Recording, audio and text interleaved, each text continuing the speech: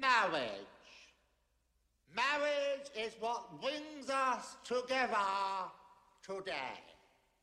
Marriage, that blessed arrangement, that dream within a dream. Stand your ground, men! Stand your ground! Then love, true love, will follow you forever. So treasure your love. Skip to the end. Have you the wing? Here comes my Wesley now. Your Wesley is dead. I killed him myself. Then why is there fear behind your eyes? Under you, Princess Barrois. Man and wife! Say man and wife! Man and wife. Escort the bride to the honeymoon suite. I'll be there shortly. I don't know if that's reminiscent of your wedding at all and what your wedding looked like. Hopefully not. The kids will let them head on to the children's church time, and they'll have a good time together while we kind of break this down. And really, I think letting God's word kind of challenge us this morning. I remember in 87, I first saw this movie at a friend's house, and I remember just the first time going, "What? I don't get it. You know, why do people like this?" And then something grew on me, and now it's a family favorite. We watch it multiple times throughout the year. And I like to think that when I think about my own marriage, that's kind of how Shri eventually fell for me. That I'm sure the first time we interacted and spent time and she saw me, it was probably when I go, I don't get it, you know? I don't, really? You know? But somehow, some way, I must have wore her down. And of course, 24 and a half years later, it's worked out pretty good. You know, I was thinking this week about this, that because I get to look at all the signups that come through, and I was thinking about, like Jessica, I was thinking about you, and Morgan, I was thinking about you, and McKay, who is probably taller than me now, pretty close to it. Like, I was thinking about that I'm coming up on like 10 years here at the church. And that's long enough that some of you youngins now that are in your teens, you know, or mid-teens, I'm like, you were just way down there, kindergarten. And it's amazing that kids just keep growing, right? And then, of course, that flips to us as adults, right? And reminds us that we keep growing as well, you know? And we look at them and go, wow, it's amazing. You know, you're becoming a young man, a young woman. And we look at ourselves and go, man, I'm feeling like an old man or an old woman, you know? But here's a sad thing. Even though age continues automatically like that, marriages, the growth and the depths of marriages do not automatically keep growing like that. Just because today you can say, hey, I've been married 10 years or 20 years, you haven't automatically grown in that relationship or grown in that depth of relationship. For many of you that have walked through the pain of a failed marriage, you could even speak from testimony to know that they don't automatically just grow and continue in love or depth or unity. And sadly, as you know, it's been said many times, the marriage rate comes right around 50%. It's a little under 50% in our nation across the board. In fact, the marriage rate since 2000 is down 6.8%. Number of people that are getting married, 6.8%. But the divorce rate has stayed just the same since 2000. Less marriages, the same number of divorces. 41% of first marriages fail. 60% of second marriages fail. You know, a third time's a charm, right? 73% of third marriages will fail. So maybe it's not the charm. I don't understand. USA has the 6th highest divorce rate in the world. And among Christians, the divorce rate is 38%, right about 40% even among believers. Now, you might inside have gone, whew, good. I was really hoping the Christians weren't the same number as our nation, but 40% even among believers. So that means this morning, like when we talk about this concept of love and apply it to marriage, it has to mean something, right? So if we talk in this concept of love sustaining our marriage, or those times where we look at each other and go, man, that knucklehead, but boy, I just love him, kind of type. What are we really meaning? What's really at play here when we talk about this? If you know this movie, you'll know really above all, love is the theme. Now, when I was a teenage boy, I was a middle schooler watching this, I could get into some of the action and some of the silly sarcasm and stuff like that. But you would know above all, the theme is love. In fact, so much so that if you remember the great movie critics Roger and Ebert and Siskel and Ebert, I'm botching the names here. If you remember those, from the years past, they actually said this about the movie: without the concept of love, the movie falls apart in the first 5 minutes. Now, thinking I might be drawn to some other things, certainly when I was younger, but the concept of love is what holds the movie together and has become kind of one of those modern day classics. I think the same is true when we look at our marriage. There are so many things, there's so many components that marriage is about, but at its core, love is the sustaining thing. But what we really need to know, what we really have to have down, is this: an understanding of what love means. Fortunately, God teaches us. He actually embeds this within us. Now, here's the problem in most marriages. Most issues in marriage come when my expectations have not been met.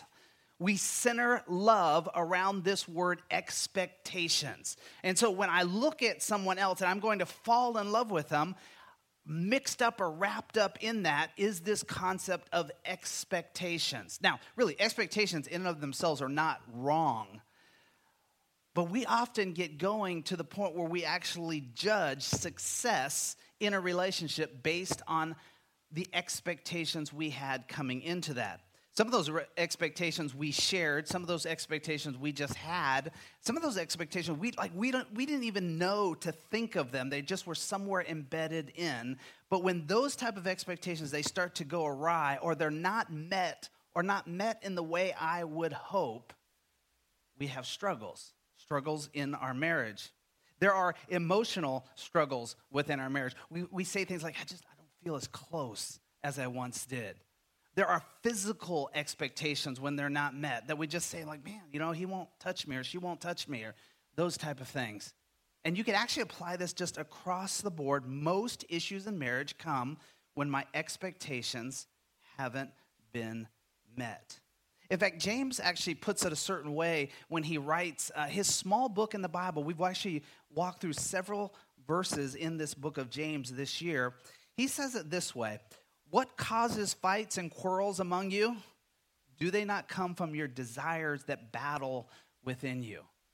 There's something of a battle and desires or wants and expectations in our context today that we have, that when they fight and they quarrel within us, they actually come out in real fights with other people. Now, James isn't specifically talking about marriage here. He's talking about relationships in general. We are applying it to this concept. So when expectations don't get met, when we have this type of battle going on, what do most people do? It creates actually this gap in our relationship. There's this gap or leap. For some of us, we just hope somehow this gap will be filled in, this I expect it didn't happen type of thing.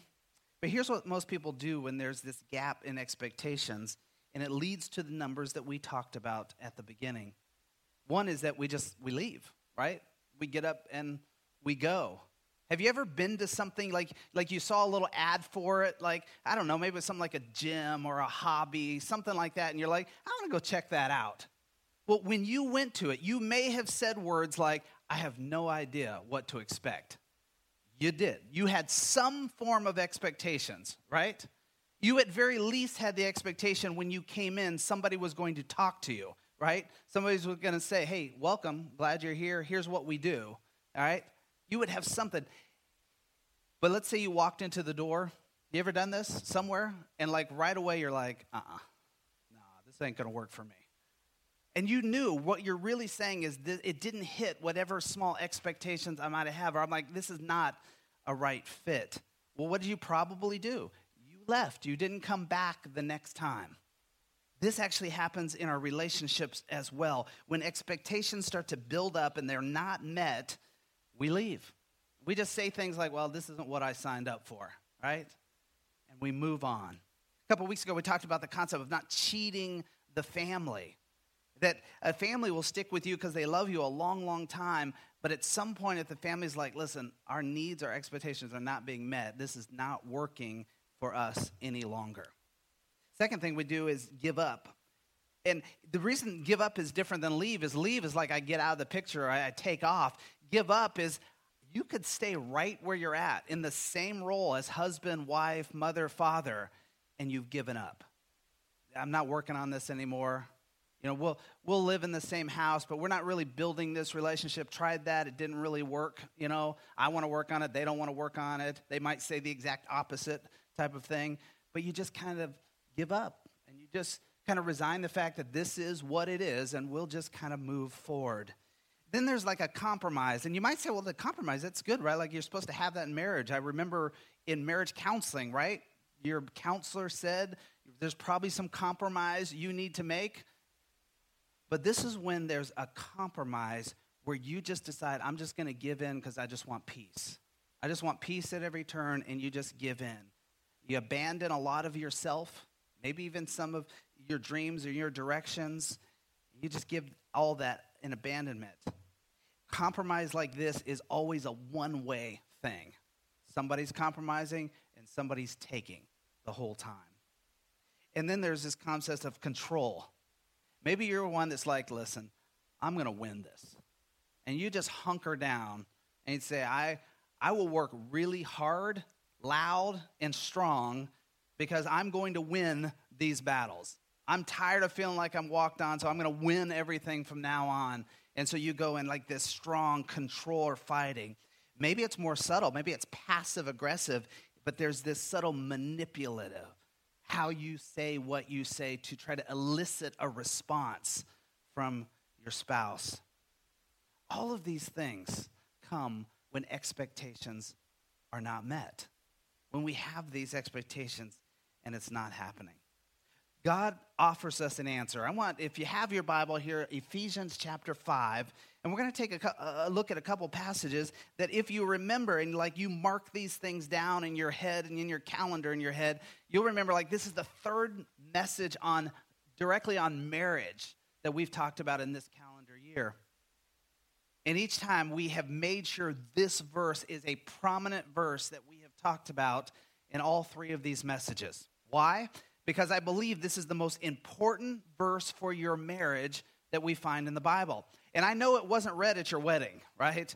When you went to your wedding, you went into 1 Corinthians and you're just like, I love is patient and kind and I love all these things. You went back into Psalms and you found some very poetic things that the book of Psalms said about love and you're like, oh, it's so beautiful. I'll have that read. We'll have it posted up, all that kind of stuff.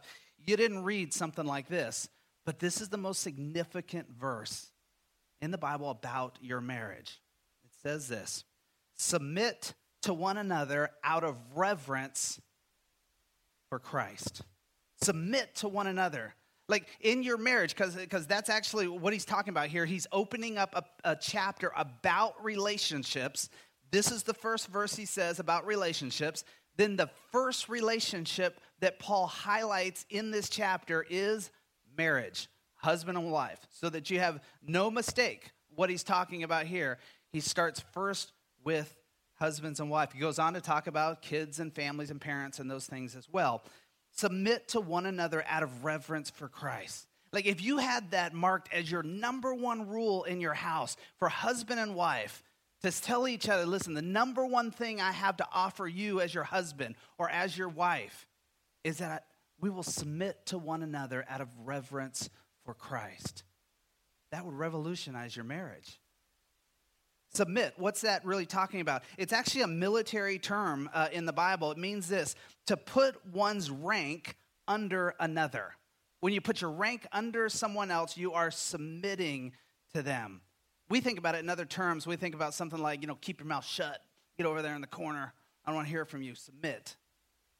But we're talking here about, I just put my rank under your rank. It doesn't mean I'm nothing. It's just for this instant, for this time, or for whatever's going on, that I'm okay with putting my rank under your rank. That is the submission we find in the Bible.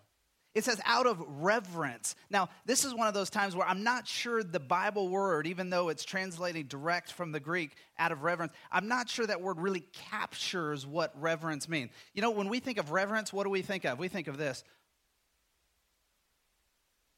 Just sitting quietly, just a little smile on your face to show you're pleasant, you're fine, everything's good. You're very reverent. When your kids were young, could you just sit there and be quiet? That was our way of saying, could you be reverent? Just sit there. But what the Bible is really getting at is out of your awe of Christ. Like, you think of your awe and you're just like, think of what that is for you that would elicit that type of response that just captivates you with awe. That is what the word reverence really means.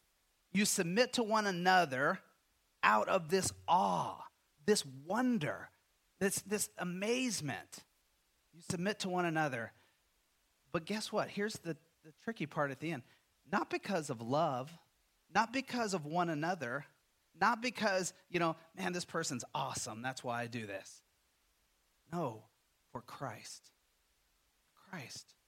Like, he's actually saying, look, you submit to one another out of your reverence for Christ. Because you have chose to be a follower of Christ, you would submit to one another. Paul's actually saying, like, for me, it makes perfectly good sense that if you're going to be a follower of Christ, you're going to submit to one another. This is like what Christ teaches. This is like who he was, case in point, on how he lived things out. And so if you're going to be a follower of Christ and you're going to choose to take that into your marriage relationship, then guess what?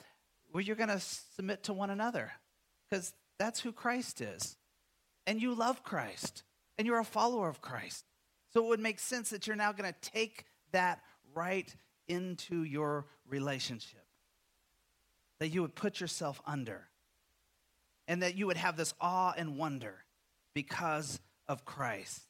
Now, some of you would say this. You could look at this and say, "Oh, I don't love them, and I don't submit to them because of who they are, and even who God has created them to be." Well, no, but it doesn't mean you don't love them. In fact, this actually heightens your love for them, because we actually believe that God's word is teaching us how to love in a way that in just merely human hands or human thinking, we couldn't quite get to. Do you know how I know that? Do you remember the stats I read to you earlier today? That's how we compute by human standards. It lasts for a little while and it's going great, it's wonderful, and then, man, we hit something, or we had something all along that we were denying, and we do one of these things. We leave, we give up, we walk through things like that. But God actually is teaching us a deeper, a more powerful form of love that's found in this submitting. Submit is this: I'll put my spouse's wants, needs, expectations above my own. Above my own. Now, there's some wisdom in this here, right? Your spouse has some addiction, something going on, something bad like that. You're not putting their want for that addiction ahead of the family. So put this within context. But if you stay with Paul in this chapter, Paul is just saying this: I want to tell you how to have amazing relationship. It starts with this: submit to one another out of reverence for Christ. Start with your relationship for Christ and what Christ did for you. You build that into your relationship for one another. That is what submission looks like. So the most powerful principle in any great marriage is this: mutual submission. Mutual submission. Because if you take this principle and you say, I'm going to put this principle into practice, and it's one person doing it, and the other person's like, this is awesome, I get everything, they submit to me, it's not going to work. It may feel like, hey, this is working for a little bit here, but but it's not going to work. Mutual submission is what Paul is teaching here within a great marriage. Listen, this doesn't mean that there isn't leadership within the marriage. This doesn't mean that somebody is the doormat for someone else. That wouldn't be this mutual submission here. But it means that we are looking to each other and we're willing, as God leads, to submit before as the need arises. Here's how it's actually worded in Paul's. And now that you have this understanding, this baseline of what he's talking about, listen to what he says. Wives, submit yourselves to your own husbands as you do to the Lord. Now, a lot of people, that's where they like to start. They like to say, look, the man's the head of the house. Let me show you this verse. And they jump right into this verse and say, see what it says here? And that's when we talk about manipulating Scripture. Taking Scripture out of context, or it's actually in academic terms, this is what we call eisegetical. It's when we start with our own preconceived idea and then we attach a verse to try to support our idea. Whereas on the opposite extreme, opposite side is a thing called exegetical Bible study. We actually start with the passage and we let the passage tell us what the Word of God is trying to teach us. And so since we just talked about the context of Paul getting into it, mutually submitting, now we look at a passage like this, and he starts and he says, hey, wives, submit yourselves to your husbands as you do to the Lord. No problem, right? Because Paul just said we're going to mutually submit to one another. I'll talk to you wives first. Hey, wives, as you would submit to the Lord, submit to your husband as well. Listen, men, you don't ever need to use this passage, right? Paul's not even talking to you. You don't need to use it. You know, if you do, I would love for you to record how it goes too, because every once in a while, I would love to sit back and just giggle. So if you would, do that. But you don't even need to use this. Paul is saying, look, mutually submit to one another. That's where you find this deep, lasting love in marriage. And then he says, wives, hey, let me talk to you first. Submit to your husbands just like you would do the Lord. Ties it in exactly with your relationship with the Lord. And then he turns to the husbands. He says, husbands, I got something for you. You love your wives just as Christ loved the church and gave himself up for her. So when we talk about submit, putting your rank underneath, he's saying, look, here's what you're going to do, men. You're going to surrender your entire life for your wife. You're going to do that out of love. If it helps you men to really understand what Paul's saying, substitute that word submit in there. Husbands, submit to your wives just as Christ loved the church and gave himself up. If you need a picture to understand. But whether Paul's using the word love or submit here, it doesn't matter. He's saying you submit to one another. Wives, here's your part. Men, here's your part. Listen, men, your part's hard. You got to do it. You don't walk around saying, I'm the head of this house. What I say goes. We're having Mexican food tonight. Everybody get in the car. No, it doesn't work that way. In fact, that's one of those times when you talk about submission where it's better just to say, hun, what would you like to eat tonight? That's exactly what I was thinking. Let's go. Everyone in the car. Paul has something for both of us here, and it's really equal, these equal statements. And he's saying, men, look, you're going to sacrifice all of yourself right here. That's exactly what Christ did. Why would I use the example, Paul said, of Christ dying for the church if I didn't want you to do the same thing? So his powerful words that he gets at here. This submission is developing and adapting a servant lifestyle and attitude. Servant lifestyle, servant attitude. Do you remember what we talked about bondservant, how it's different? That in the book of Jude, that the bondservant didn't mean this slave form. This bondservant is actually, I put myself in a position of servitude to you. That is what we're doing in this mutual submission in marriage. Above all, love. And this is how Paul is actually defining this cornerstone and basis for love will grow and build your marriage. Does it mean you're going to walk through your marriage and you're never going to run into anything that's a hardship? No. I mean, we're 24 and a half years, and I look, and I would say, I think it's a great marriage. I love our marriage. I've loved the 24 years. And yet we could point out these times here or there, as you could, where we ran up against this, we hit this, But this cornerstone and basis of understanding love this way builds and grows the marriage. But it's got to work for both of you. So if you're sitting here this morning and you're married, or you're like, hey, we're on the track to get married down the road, this is what you've got to build into. And it's got to work from both of you for this to really happen. If you're a teenager, right, and you're like, oh, they're talking about marriage again, all this kind of stuff. Just please don't talk about anything about kissing and my parents and stuff, because that's gross. But teens, this is the time to think about this. Like, this is the time to solidify this. If you're looking right now for your future husband, your wife, this is the time to lock this in, to say, this is what I want in my marriage. I want to start talking about this from the get-go, right? I mean, I don't know if you go out to Dairy Queen the first time and you say, hey, what's your thought on mutual submission? I don't know if you jump into it at the first ice cream, but early on, before those relationships get significant, you want to know, is this biblically working in my relationship? Here's some takeaways. I want to just ask a couple questions. Or one's a question, one's a statement.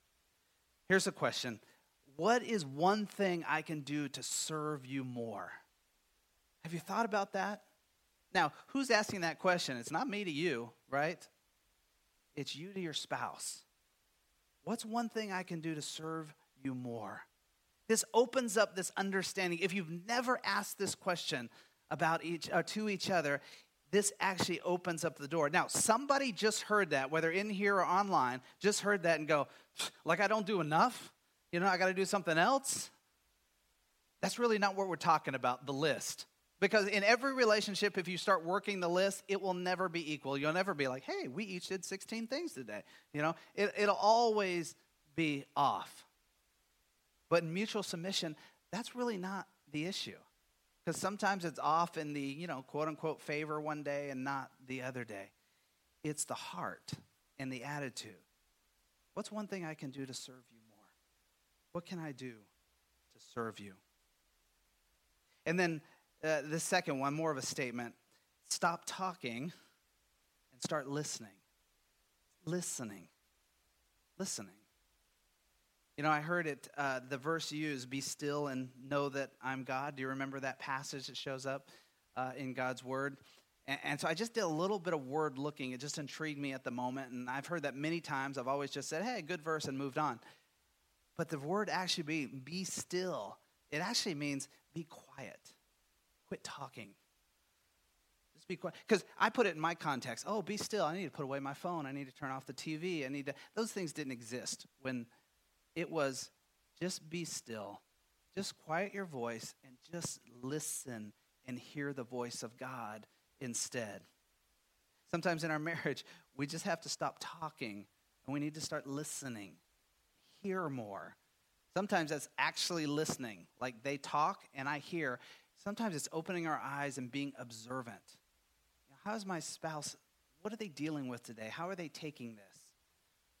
And then tying in, how can I then come along and serve and bless them? This is the cornerstone.